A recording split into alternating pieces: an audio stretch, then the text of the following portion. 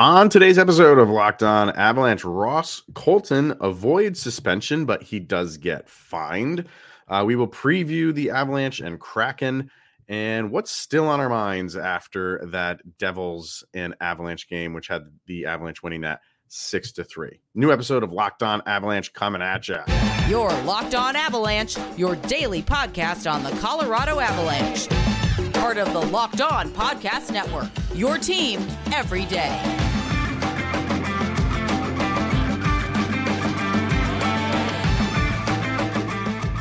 There we go. How are we doing, everybody? Welcome to the Locked On Avalanche podcast. We're part of the Locked On Podcast Network, your team every day. I'm your host, Chris Maselli. With me, as always, Mr. Shaggy Von Doom, Kyle Sullivan. Thank you for tuning in and making this your first listen of the day. That's always appreciated. Make sure to follow us on our social media outlets, LOPN_Avalanche on X, Locked On Avalanche on Instagram. Questions, comments, concerns, and opinions, lockedonavalanche@gmail.com.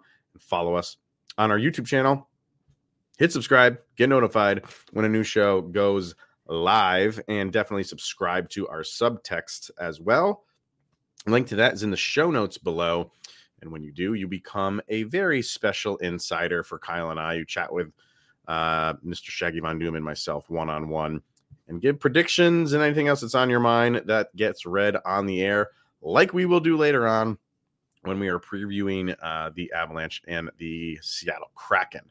Where we're going to start today, good sir, is kind of going back to that as in Devils game, and we'll start with the Ross Colton situation because it did come down that he avoided suspension, which I kind of thought would happen. And I mentioned it in yesterday's episode how because he was given the game misconduct, that kind of served as some sort of suspension. And I didn't think they were going to go any further than that, and they didn't. They gave him the $5,000 fine, which is the maximum that they can give him, which is like change in the couch cushions for these guys. So he gets that. I mean, I don't have any issue with that whatsoever. I mean, again, I don't think he intended for his stick to go where it went with Timo Meier, which is into his face, but it did, and you gotta pay the piper if that's what happens. Yeah, when the dust settled on that hit, and it's kind of a two-pronged instance. You can't just say it's the hit; it was the whole situation. It was the Luke Hughes hit, and then the Timo Meier high stick. Yeah, but I think fining him for the hit. Yeah, it was a whole instance. If you're going to look at one, you got to look at the other because it all kind of fed into each other. Yeah.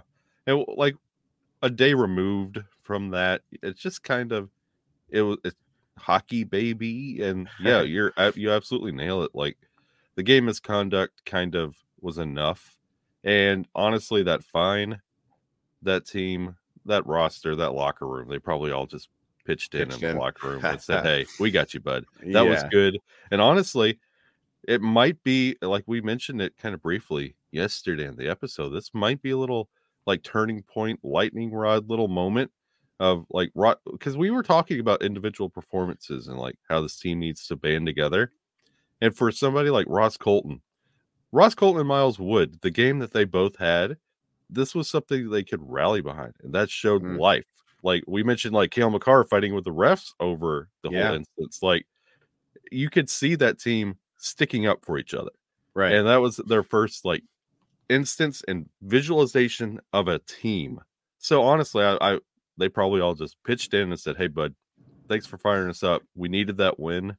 And we go on business as usual. And Cale Makar said that. He said prior to that game that, we got to have some guys stepping up a little bit more in the locker room, which translates to on the ice as well. And I think he saw that opportunity. I think he saw that moment to go to bat for his guy. And even though when it's not going to lead anywhere, you still speak up because the guys on the bench see that. Yep. Right. So, I think for the fine, I think everybody's okay with it, but I think a lot of people are also asking, the whole whataboutism. And whenever there's a fine that comes or a suspension that comes, I love reading the comments on, X. It's like, what about this guy? And I think there's some legitimacy here to what about Dougie Hamilton? Yeah. I didn't like that at all, Kyle. Not one bit. And to me, it was like, I completely understand how you're gonna want to have a dust up, right? Your guy got hit. It was a hard hit, and that's where we are with the sport of hockey. Like, even though it could be the most legal hit you've ever seen, if there's a little bit of extra oomph into it, guys are gonna get into a scrum. Yeah. I get it. But the way that it happened with Hamilton, that was a cheap shot. It was dirty. It was uncalled for. It was dangerous. It was check all the boxes of what that was or was not. And yeah, he gets a penalty on it. But, if we're sitting here saying like, oh, that could have been a suspension for Ross Colton, but it wasn't because they kicked him out for the game. But then they revisited it and still gave him a fine. Okay, well, you gave Hamilton a penalty for what he did, and you're saying like that's enough. You're not saying there shouldn't be anything extra for what he did.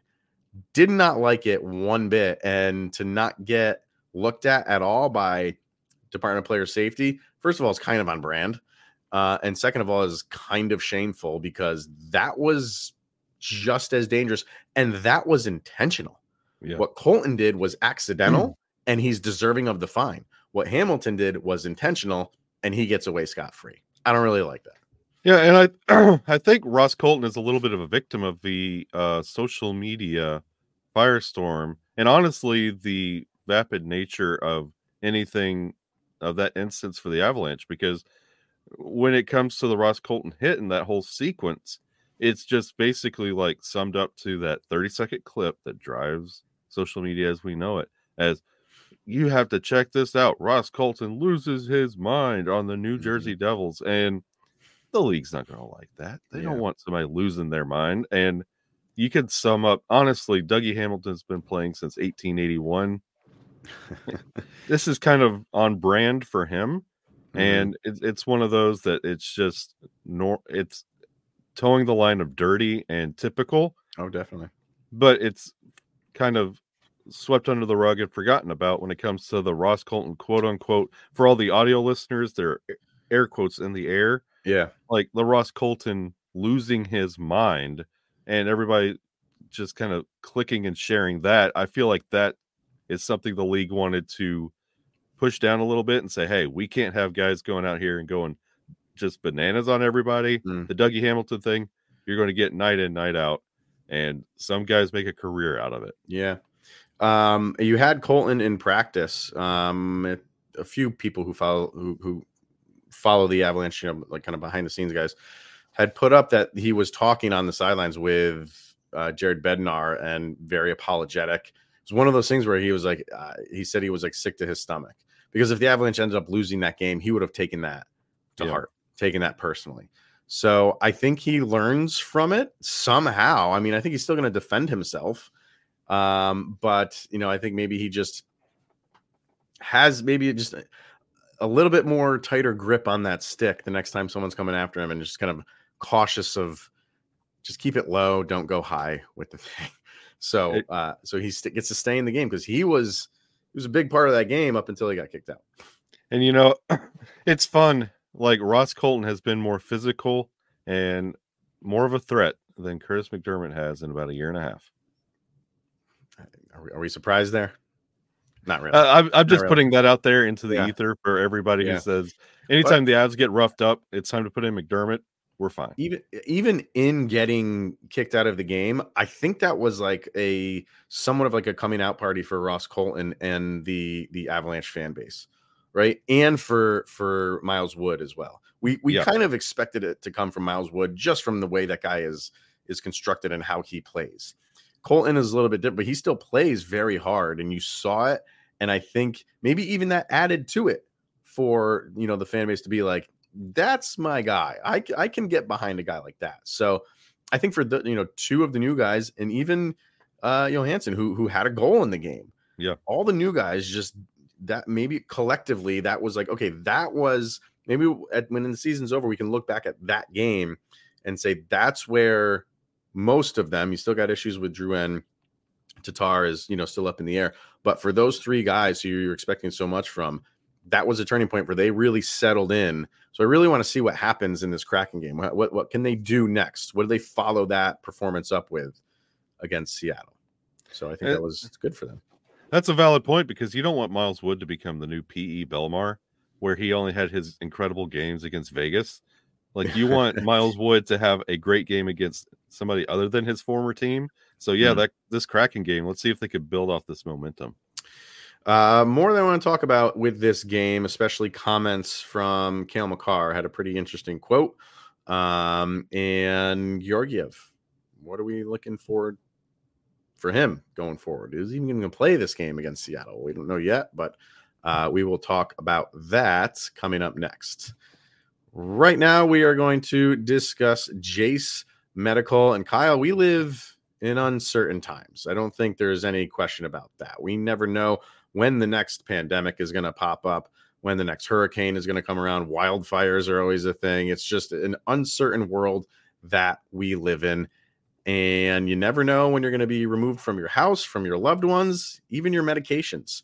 So Jace Medical has made this easy. They provide 5 life-saving antibiotics for emergency use. And all it takes to get a Jace case is to fill out a simple online form. And in some cases, jump on a quick call with one of our board-certified physicians, and you get ongoing care from your physicians on any treatment-related questions. Doctor-created, doctor-recommended. So don't get caught unprepared. Everyone should be empowered to care for themselves and their loved ones during the unexpected. Jace handles everything from online evaluation to licensed pharmacy medication delivery and ongoing consultation and care. So if you or someone you love would get some peace of mind by having a year supply of any daily med, go to jacemedical.com to see if it is offered to you. And remember to use the promo code locked on just locked on for $20 off of your purchase over at jacemedical.com. Cale Makar, I thought had a pretty interesting quote. I think it was kind of harmless. It was right after the game. And it's just not like bulletin board material or anything like that. But he was just kind of talking about the game and just saying, like, that's how we want to play. We want to play that hard-nosed game, that fast game. And then he said, he acknowledged that the Devils were down 2 very big players in Hughes and Hischier. And he kind of, that flowed into the comment of saying, like, I think it'll be very interesting the next time we play these guys. I took that as twofold. Yeah, it'll be interesting if they have those 2 guys back, which you would expect they would, because next time they play is in February. And I also took that as, like, maybe there's unfinished business between these 2 teams and what went down in that second period. So maybe it's just going to be in the back of their heads, because you're not playing them for another 3 months. And maybe by then everything's blown over and maybe Pepperidge Farm does forget. But sometimes hockey players don't. And, maybe Timo Meier won't forget that. I don't think, because Timo Meier never got a chance to get back at Colton, obviously, because he got thrown out. So while what I think Makar was saying, it'll be interesting to see when we match up with these guys because they'll have those 2 guys back. I also thought it meant unfinished business is still on the table here for the Cards. For everything that game was, it was incredible. It was physical, and all the moves the Avalanche made in the offseason, I mean, it led up to this moment, one of these games where, like, the acquisitions of Wood and Colton and Ryjo, you built the team for games like this. I'm also curious, like, unfinished business. Like, Meier, he got his kind of, I guess, justice by tallying a goal in that second period. But I'm also curious what this, like, Cale Makar, I'm looking at it kind of in a flip, like, Hischier and Jack Hughes. That's your leadership. Sure. Those are your guys. So I wonder if when they come back, they say, hey, we weren't a part of this the first time, and this is not how we play, because the Devils aren't really a Goonie team. Like, they're honestly the Eastern Conference version of the Avalanche, like homegrown talent and building leadership that way. So I'm curious to see if it's the same type of physical play or if it's more of a run and gun style, which was anticipated if both these rosters were 100%.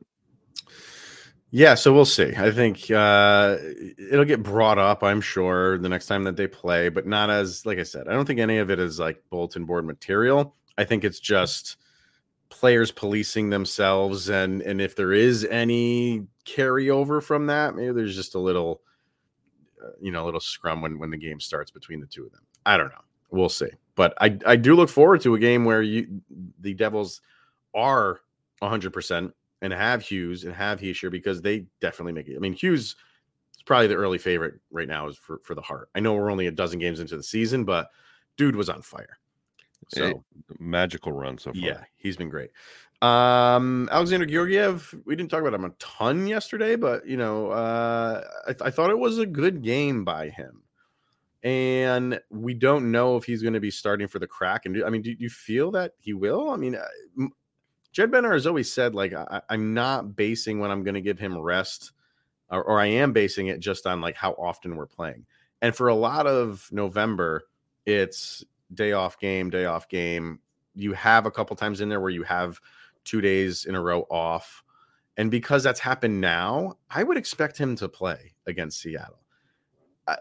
I'm not buying into this whole like he's tired thing. And I just feel like Jared Benner wants to have him play his struggles out.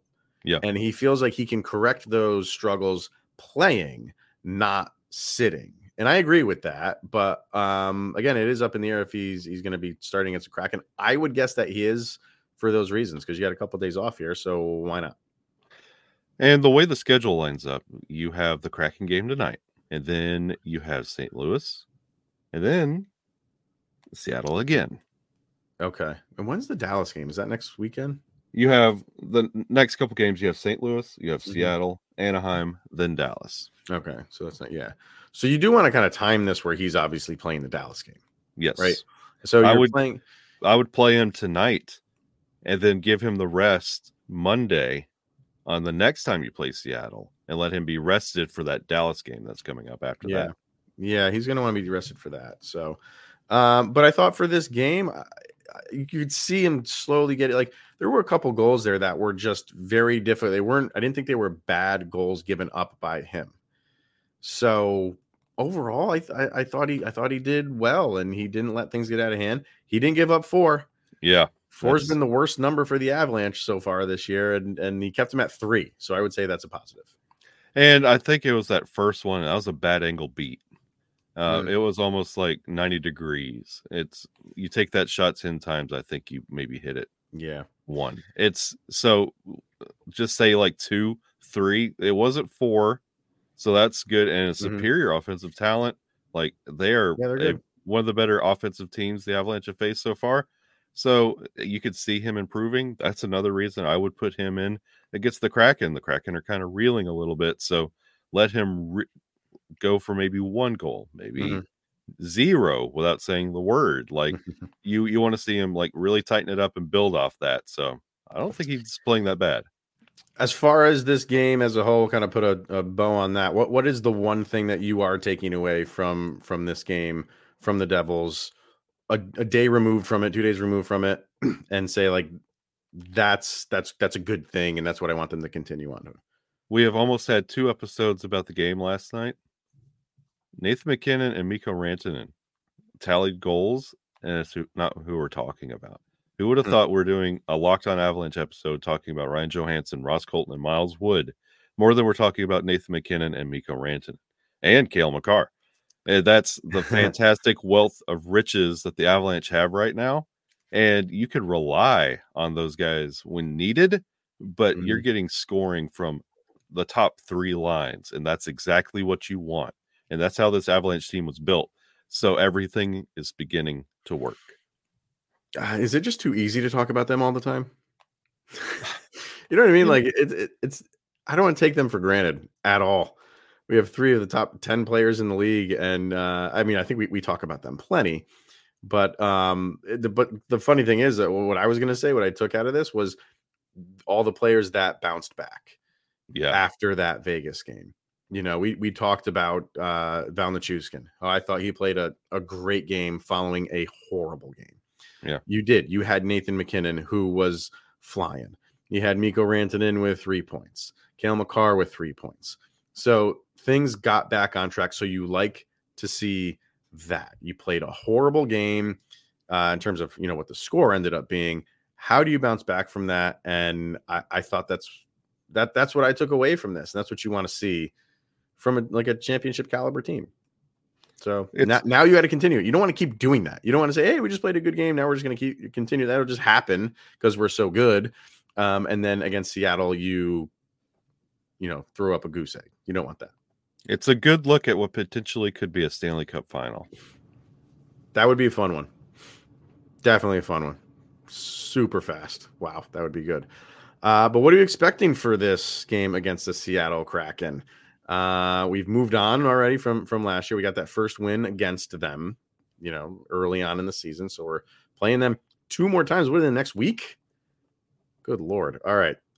What are we expecting from this game? We're going to get to that coming up next. Right now, we are going to hear from Parkview Advance. And as a business owner, you realize there are times when receivables might fall behind, but that doesn't mean you need to fall behind on vendor payments, payroll, or rent.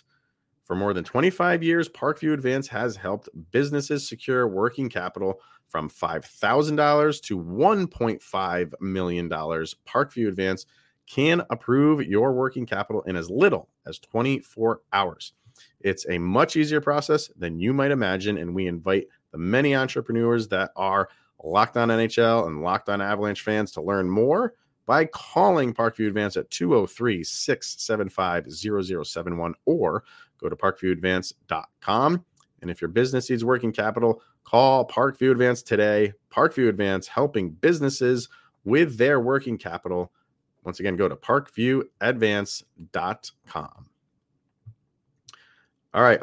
Thank you, everybody, for making this your first listen of the day. That is obviously always appreciated. We will be back tomorrow, obviously, to talk about this very game, Seattle Kraken and the Colorado Avalanche. I think a lot of people are feeling like, or maybe wanting this to be like the new rivalry for the Avalanche.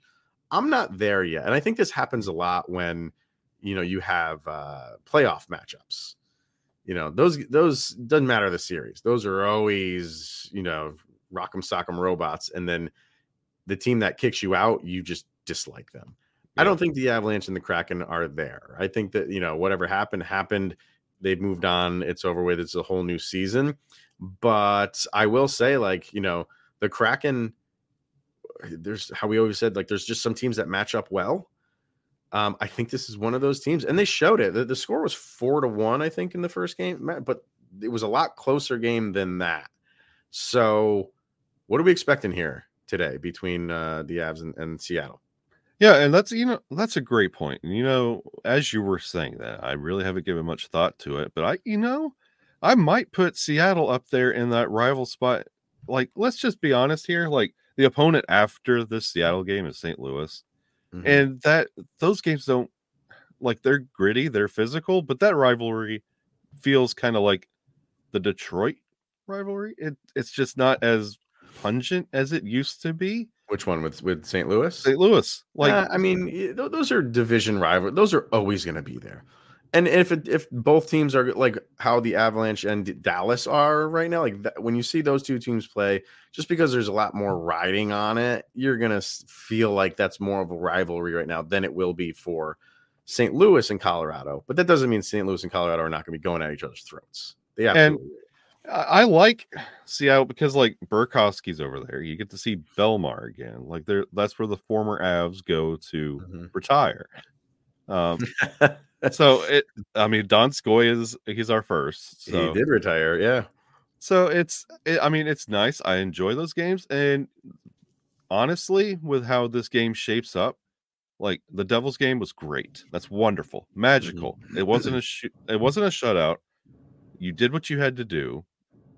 Do the Avalanche take a breath and say, pat each other on the back and say, "All right, now we're cooking." No, or you would want to see the Avalanche step it up just a little bit more. There's a vast difference between the Devils and the Kraken when it comes to talent and where they're sitting in the season. It would be, do the Avalanche keep pushing or is this another frustrating game? No, like I don't think they're built that way. I think they know what they just went through, and I mean, look what they had the back-to-back shutouts on the road, and then they came back and won, and then after that they got shut out again. So I don't think they're going to have this mindset of like, oh, we won, we've righted the ship. They know they need to have more consistency. So I don't think Jared Bednar would allow them to really kind of like take a back seat. And that's what I'm hoping and wanting out of this team. Like, everything that you put together against New Jersey, turn it up to 11 because that's louder than 10, and really crank it up against Seattle. Yeah. Minutes before we recorded here, the Seattle Times put out Jordan Eberle was taken to the hospital for an MRI for suffering a deep skate blade cut to the leg in practice. So, and I think that was in Denver where they was practicing in Denver. So, I think they called up Shane Wright because of that.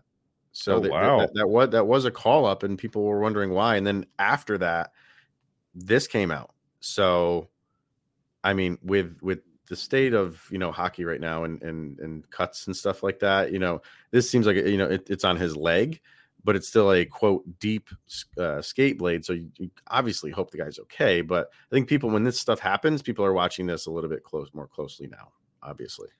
So he won't be there for that game against the Avalanche, obviously. So hope he's okay. Other than that, so you mentioned former Avalanche players playing for Seattle. One of those guys obviously is Philip Grubauer. Never heard of him. He's been splitting time. With apologies if I'm not pronouncing his last name because I'm not too familiar with. It's either Joey Dacord or Dacord. I don't know where the emphasis is on the syllable in his last name, but masterfully done. They basically been splitting time. Grubauer has 7, Dacord has 6 games played. And I was listening to a couple hockey shows thinking like Grubauer might have lost this starting role, or they might just split more time to see maybe who takes control of it. And it doesn't seem like it's Grubauer right now. So I don't know who's going to start for Seattle, but either way, that seems to be maybe a little bit of an issue on their end right now. The Seattle Kraken have a lot of issues, and it's one of those back to the Georgiev comments. Mm-hmm. It's nice to have a goalie that you can rely on night in and night out, because everything in front of the goalie kind of falls apart. And you can look at Seattle where you really don't know what you have in goal. Like you're seeing what's going on in Edmonton right now when it comes to goalies. Nightmare. Like that's the first place that you look to. Like as long as your goalie is solid, you can build off that, and the defense works off that. And then once the defense is solid, then you can work with your forwards. Like if Grubauer is not, I mean, which I anticipate him starting against the Avalanche because that's typically how it goes. Because you can have that Grubauer against his former team conversation. That's always fun. Yeah, but he really needs, and that's something the Avalanche need to look out for. He really needs a win like this against a team like this. So you expect Seattle to be on their best, but everybody knows how to get at Grubauer, and you get out early, get out often, and pun intended, let an avalanche of goals on him, and you got this game. As far as forwards go, you always hear people saying how Seattle is a deep team. They are, and they roll out 4 lines, but at what cost? And you look at the stats for their forwards, even their defensemen, they're all of them in there. There's not a guy in this team that's a point per game player. James Schwartz leads the team. They've had 13 games played, and he leads the team with 11. That's not like horrible. I'm not saying that's close, but you don't have any on your team that's a point per game player. So that's the problem with Seattle, is where does the scoring come from?